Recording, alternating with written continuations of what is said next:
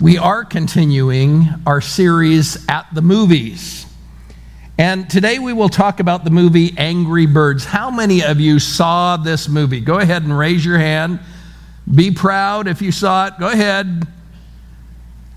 How many of you took your kids to see this movie? How many of your kids liked it? Did you like it? Oh, good. Can I be honest? I thought it was awful. I did. I kept waiting for it to get better. I thought, it's not funny. I don't think my grandkids would think it was funny or entertaining.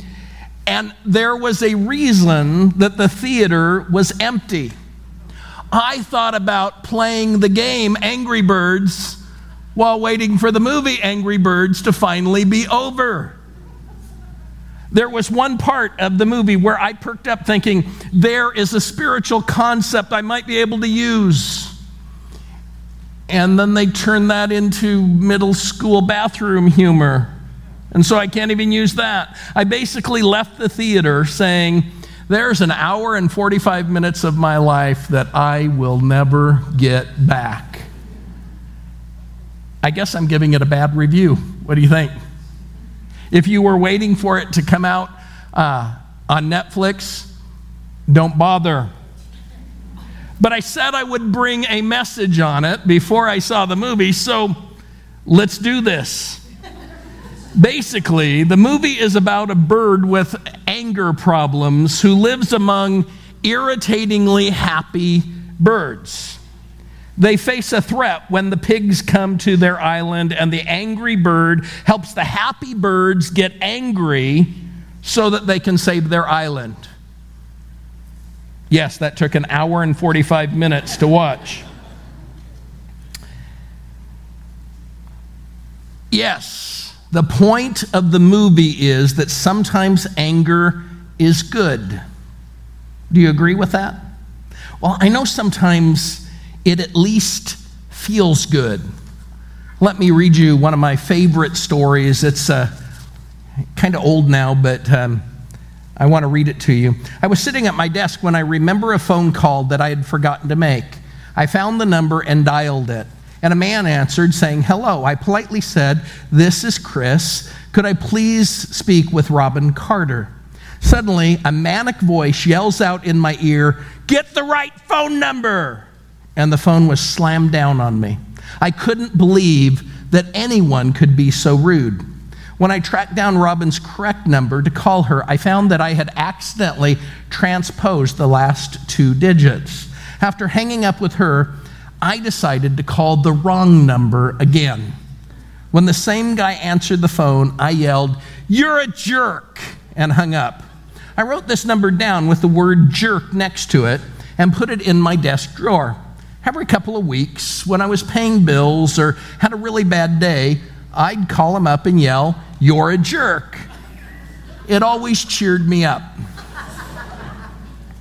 When caller ID was introduced, I thought my therapeutic jerk calling would have to stop. So I called his number and said, "Hi, this is John Smith from the telephone company. I'm calling to see if you're familiar with our caller ID program." He yelled, "No!" and slammed down the phone. I quickly called him back and said, "That's because you're a jerk," and hung up. One day, I was at the store getting ready to pull into a parking spot. Some guy in a black BMW cut me off and pulled into the spot I had patiently waited for. I hit the horn and yelled that I'd been waiting for the spot, but the guy ignored me. I noticed a for sale sign in his back window, so I wrote down his number. A couple of days later, right after calling the first jerk, I had his number on speed dial. I thought that I'd better call the BMW jerk too.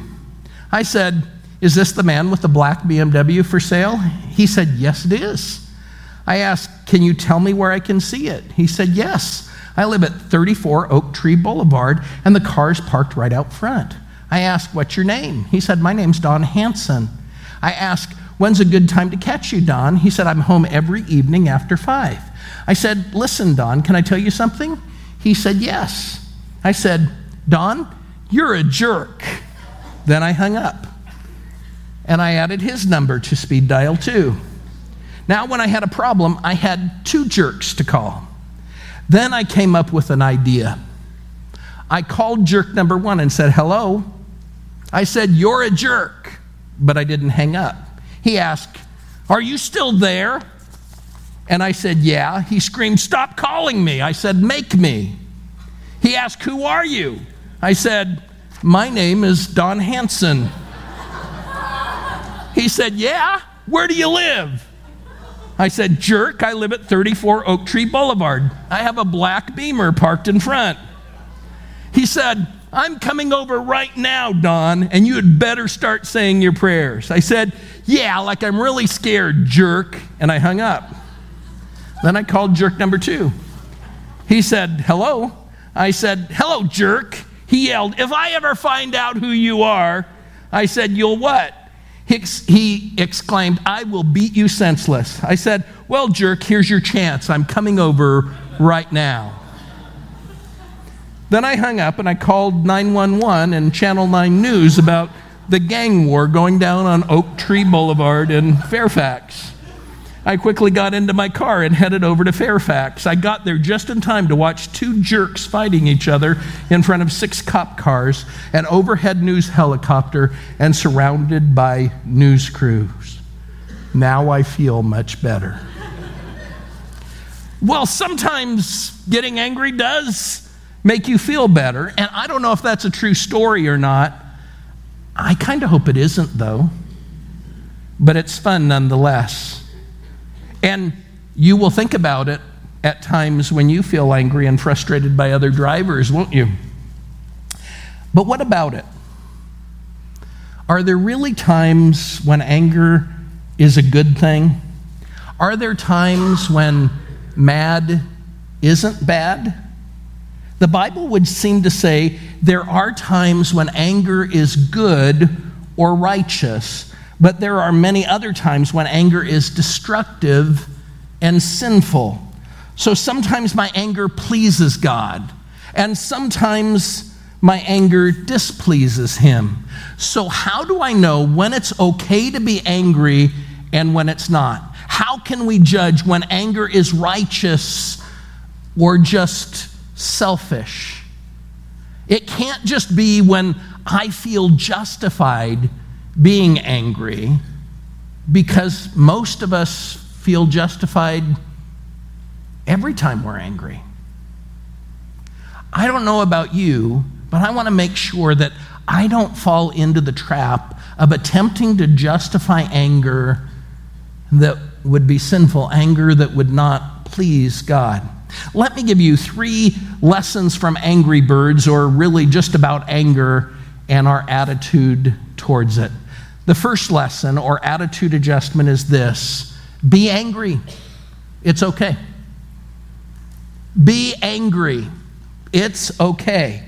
Look at this verse from Ephesians 4, verse 26. It says, when you are angry, do not sin. This verse says something significant. It tells me it's possible to be angry without sinning. It's possible to be angry without sinning. It indicates we will get angry. Did you catch the word when? It doesn't say if you get angry. It says when. And the original language was written, that this was written in, was even more specific. It uses the command form of the language. The New American Standard Version translates it well when it says simply, be angry, yet do not sin. Not only does it say we can be angry without sinning, but it seems to say that we must get angry at some things. There are things that should create a godly anger in us. Now, this is a big attitude adjustment for some of you, because you have been taught it's always a bad thing when you get mad. In fact, you have worked hard to deny that you ever get angry. I mean, something happens that would make most of us angry, and someone says to you, are you angry? And you say, no, I'm not angry.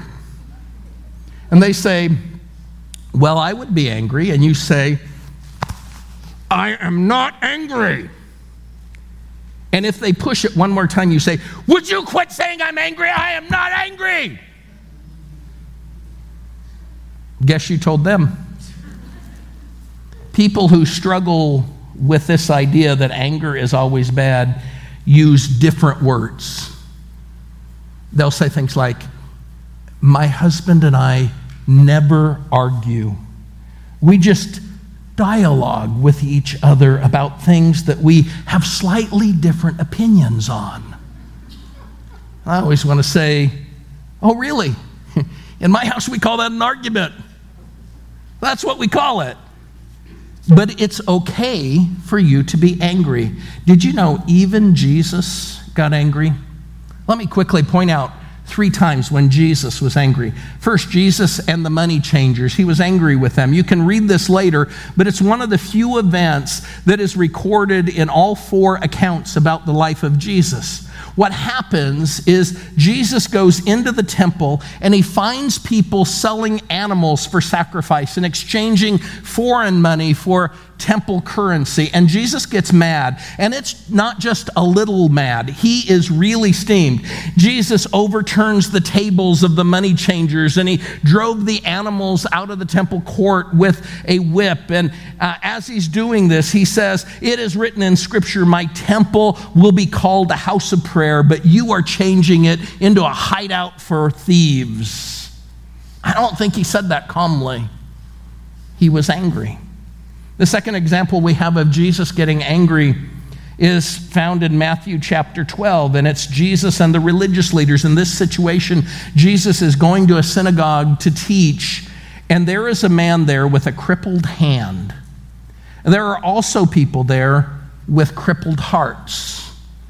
And the people with crippled hearts are waiting to see if Jesus would heal the man with the crippled hand.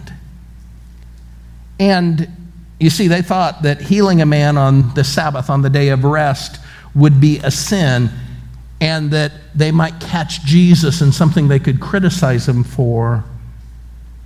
And Jesus became angry. He points out the sinful, hard hearts of the religious people, and he goes ahead and he heals the man. Later in the same chapter, it tells of Jesus casting out demons from a man, and the religious leaders get jealous of the attention that the people in the crowd are paying to Jesus. And so the religious leaders say his power comes from Satan, and Jesus gets angry.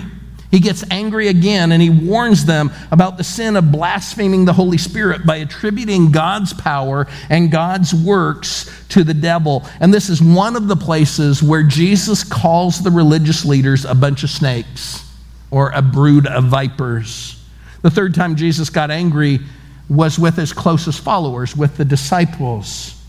Jesus is teaching, and people were trying to bring their children to him so that Jesus could touch them, so that Jesus could bless them. And the disciples tried to stop them. They probably explained to these parents how busy Jesus was, how important Jesus was. And Jesus got upset with them. He instructed them not to prevent the children from coming to him because they were most like what God wants us to be like. And so that's 3 times that Jesus got upset or angry. And it illustrates the first attitude adjustment.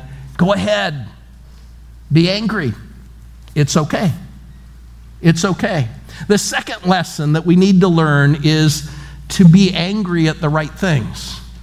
Be angry at the right things. It's okay to be angry, but be angry at the right things. Look at that verse from Ephesians again. When you are angry, do not sin. Well, we mentioned that this verse points out it's possible to be angry and not sin, but it points out something we already know. It's also possible to sin because you're angry. So we need to figure out when it's okay and when it's sinful. And there's a real danger here because James, the brother of Jesus, warns us this. He says, human anger does not produce the righteousness that God desires. As I indicated earlier, my problem is every time I get angry, It seems so right to me. It seems so justified. Every time I can explain why my anger is righteous anger, but it isn't always righteous. It isn't always right. There are times when I'm just in a foul mood. We men tend to suffer from UMS, ugly mood swings. And it's usually a few hours later or a day later before I realize that my anger was unnecessary, that my anger was ungodly. So how can I be sure I'm angry at the right things and not just in an ugly mood? Let me share with you 3 things that righteous anger focuses on. Here's 3 things that righteous anger focuses on. First, righteous anger focuses on actual sin. It focuses on actual sin. This was one of the reasons Jesus got mad at the money changers. These guys were cheating people. They were being dishonest. The people had to bring these animals to sacrifice, and the sacrifices were to be without blemish. And these people had devised a corrupt system where the priests would get a kickback from those selling the animals. And so the inspectors would reject most of the animals people brought from home, pointing out some blemish, and these people would be forced to buy their animals for high prices there. And the money changers were also dishonest in the exchange rates that they would give, and they cheated people. And so Jesus saw this corrupt, dishonest system, and he knew that it was a sin, and he got angry at actual sin. See, the first mark of righteous anger is it reacts against actual sin. It arises from an accurate perception of what really is evil, what really is wrong. Sin is missing the target that God had intended. It's when I ignore his guidelines or fail to reflect his heart. And this is what ought to arouse our anger. This means that for anger to be righteous, it cannot arise from a response to a violation of my personal preferences. It can't arise because I've been inconvenienced or I feel my rights and freedoms have been trampled on. Righteous anger reacts against what is really sin. And that sin is against God. It's not against me. Righteous anger is when I see God being hurt by people's choices to ignore him and his principles. And we've seen that many times in the last few weeks in our society. The terrorist attack in Nice is the latest, and it was a sin against God. It was a sin against his heart. And I think God is angered by it. And I'm angry. And I think my anger is righteous. Another thing righteous anger focuses on is hindrances to God's purposes.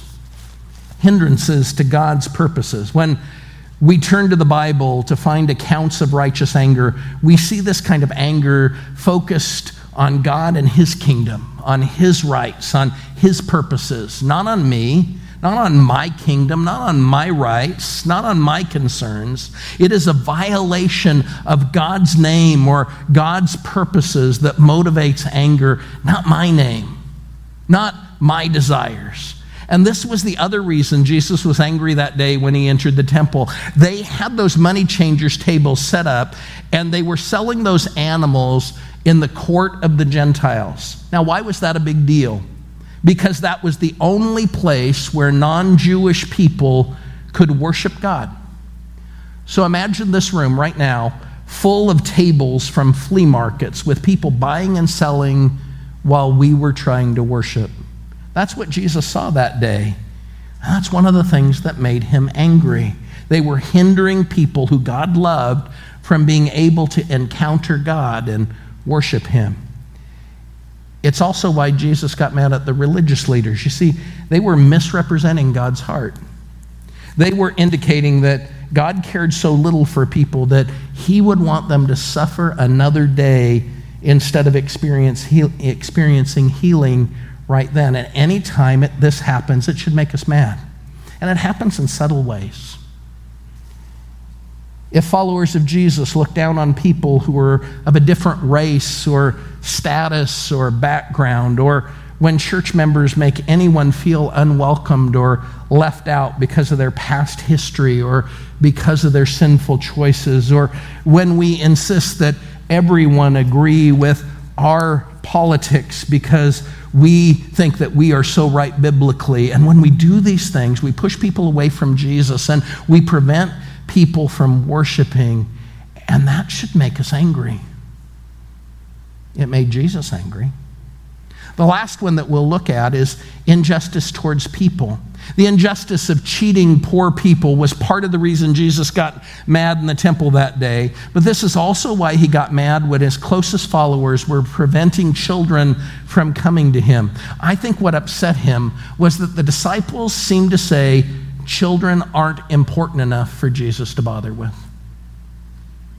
Children aren't important enough for Jesus to bother with. And Jesus said just the opposite is true.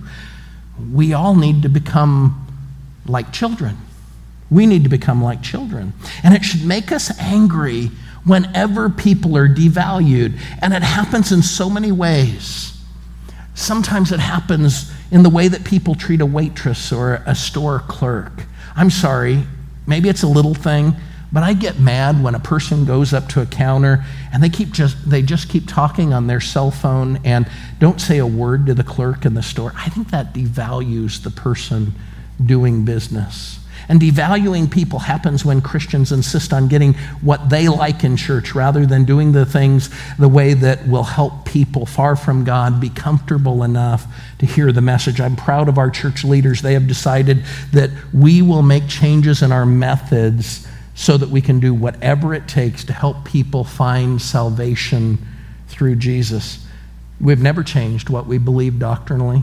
We've never changed what we believe in any way, but we've changed our music and we've changed our dress code and we've changed other methods to show that we value people who are headed for a Christless eternity. And we're about to invest a lot of money to meet people who are far from God in a community center that will be a non-threatening first touch with our church and hopefully with Jesus. Now, when you look at these things that righteous anger focuses on, did you notice the common thread? Jesus got angry when people were hindered from understanding how much God valued and loved them, or were prevented from getting close to him. And that may give us a major clue as to what the right things are that we should get angry about. Anger based on hindering God's purpose in the lives of people might possibly be righteous. Anger based on my preferences or pursuits is usually selfish and maybe unrighteous. When was the last time you became really angry about the church or your growth group not doing enough to reach people for Jesus? When was the last time you got really angry about people oppressing poor people, or about people devaluing or criticizing or looking down on people who God loves? You see, if my anger is going to be okay, if it's even going to be godly, I need to be angry at the right things. Lastly, if my anger is going to be okay, if it's even going to be godly, the Bible says that I must be angry in the right ways. I need to be angry in the right ways. Obviously, righteous anger has to be expressed in a righteous way. If you read the life of Moses in the Old Testament, you will find that he got really angry with the people. They weren't trusting God and following God. They were criticizing their leaders, and Moses got angry. Was it righteous anger? Yes. Even God was angry with them, and even God punished them because of this sin. But if you read the life of Moses, you will find that he was punished by God and not allowed to enter the promised land. Why? Write this down. Moses' anger was righteous, but how he expressed it was not. His anger was righteous, but how he expressed it was not. This tells me it's possible to be angry for the right reasons and sinful in the way that I express it. Look again at our scripture from Ephesians 4. It gives us some instructions for keeping godly anger from becoming sinful anger. I will start at verse 26 and we'll read, I think, all the way through verse 32. When you are angry, do not sin, and be sure to stop being angry before the end of the day. Do not give the devil a way to defeat you. When you talk, do not say harmful things, but say what people need, words that will help others become stronger. Then what you say will do good for those who listen to you. And do not make the Holy Spirit sad. The Spirit is God's proof that you belong to Him. God gave you the Spirit to show that God will make you free when the final day comes. Do not be bitter or angry or mad. Never shout angrily or say things to hurt others. Never do anything evil. Be kind and loving to each other and forgive each other just as God forgave you in Christ. This passage gives us 5 tips for keeping righteous anger righteous. Let's go through them quickly. First, don't let it last. Don't let it last. Verse 26 says, to resolve your anger before the end of the day. And verse 31 says, don't be bitter, angry, or mad. We need to deal with our anger quickly. And if you have been holding a grudge for a week, a month, or for years, even if your anger was initially godly and righteous, it's now sinful. It's now ungodly. Righteous anger is dealt with quickly by talking directly to the person that you're angry with or by deciding to forgive them, which means that you never talk to anyone about your anger. Number 2, don't let the devil win. Don't let the devil win. Satan wins when we sit around seething with anger and don't do anything. Righteous anger should move us to action. It moves us to fix relationships. It moves us to help hurting people. It moves us to volunteer for a ministry or to help people in some way. The devil wins when we stay angry and when we talk to others about the person we're angry with. Satan wins when we sit around and talk about how angry we are about injustice in our world without doing anything to try to help the problem. Third, don't say harmful things. Yes, this is a reoccurring theme in the Bible, especially when it talks about anger.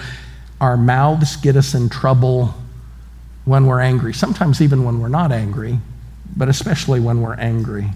The passage is clear. We shouldn't shout angrily at each other. We shouldn't say things that will hurt other people. Angry, hurtful words often cancel out godly anger.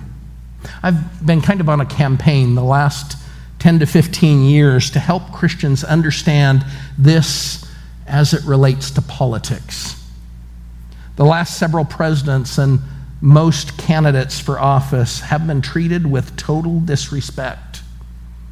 I have heard them called evil or arrogant or ignorant and idiots.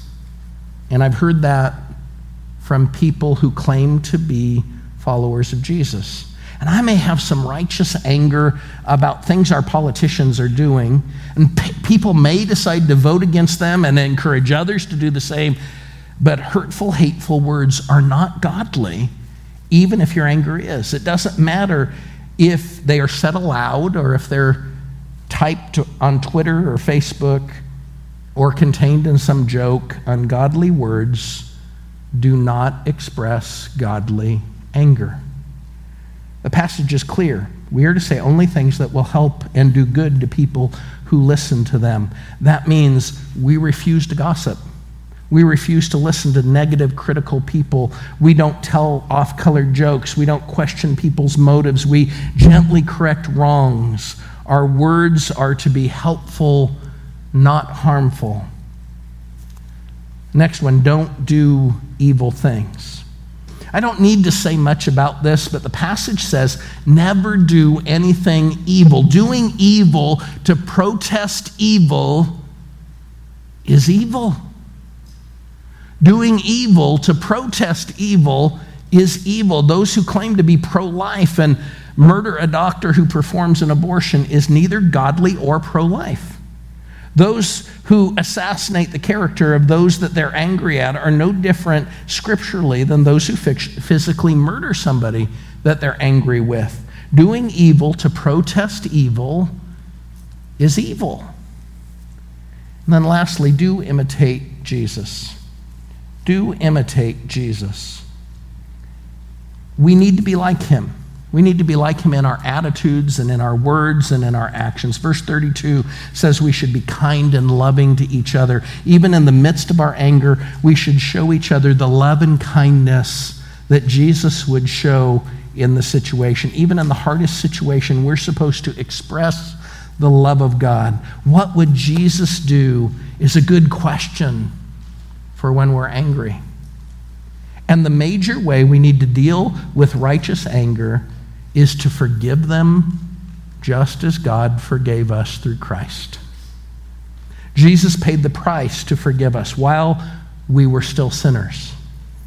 He was quick to forgive us, and we need to be quick to forgive those who have done something to hurt us or have done something to hurt the cause of Jesus. The passage also talks about the Holy Spirit, which is the part of God that comes to live inside of us when we become Christians. It says that we should be careful not to grieve the Holy Spirit or to make him sad. It then has this passage that doesn't seem to fit with the rest of this part on anger. It says the Holy Spirit is God's proof that we belong to him.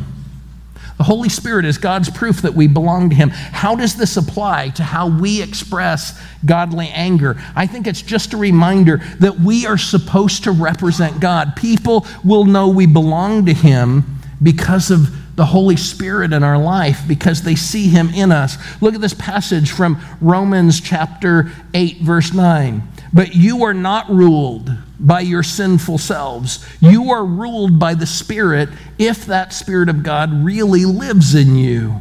But the person who does not have the Spirit of Christ does not belong to Christ. So when we express our anger, godly or ungodly anger, in an ungodly way, it harms the cause of Christ. It doesn't reflect the fact that we are controlled by God's Spirit. If we are continually controlled by his Spirit, we will exhibit the fruit of the Spirit. And many of the fruit of the Spirit will help us as we're dealing with angry situations. Here's what the fruit of the Spirit is from Galatians chapter 5. But the fruit of the Spirit is love, joy, peace, patience, kindness, goodness, faithfulness, gentleness, and self-control. Against such things there is no law. May we exhibit the Spirit of Christ every time we get angry, whether it's righteous anger or unrighteous anger. Because how we treat each other when we're angry demonstrates whether or not we're allowing Jesus to control our hearts, whether Jesus controls our lives. And if you're constantly struggling to reflect Jesus when you're angry, look again at that verse from Romans chapter 8. But the person who does not have the Spirit of Christ does not belong to Christ. Let me pray for you. Heavenly Father, thank you so much for loving us even in the midst of times when we don't always show your love to others. Forgive us for the times, Father, when our anger was anything but godly, and yet we have justified it in some way. Forgive us, Father, for the times when we've justified evil to respond to evil. Father, we want to let you love us. We want to let you love others through us. Help us, Father, to reflect Jesus, to let the Spirit control us, whether we're happy or sad, grieving or angered. And Father, we want to give ourselves to you, our reactions to you, as a response of love and gratitude for all that you have done to us. And we pray all of this in the name of Jesus. Amen.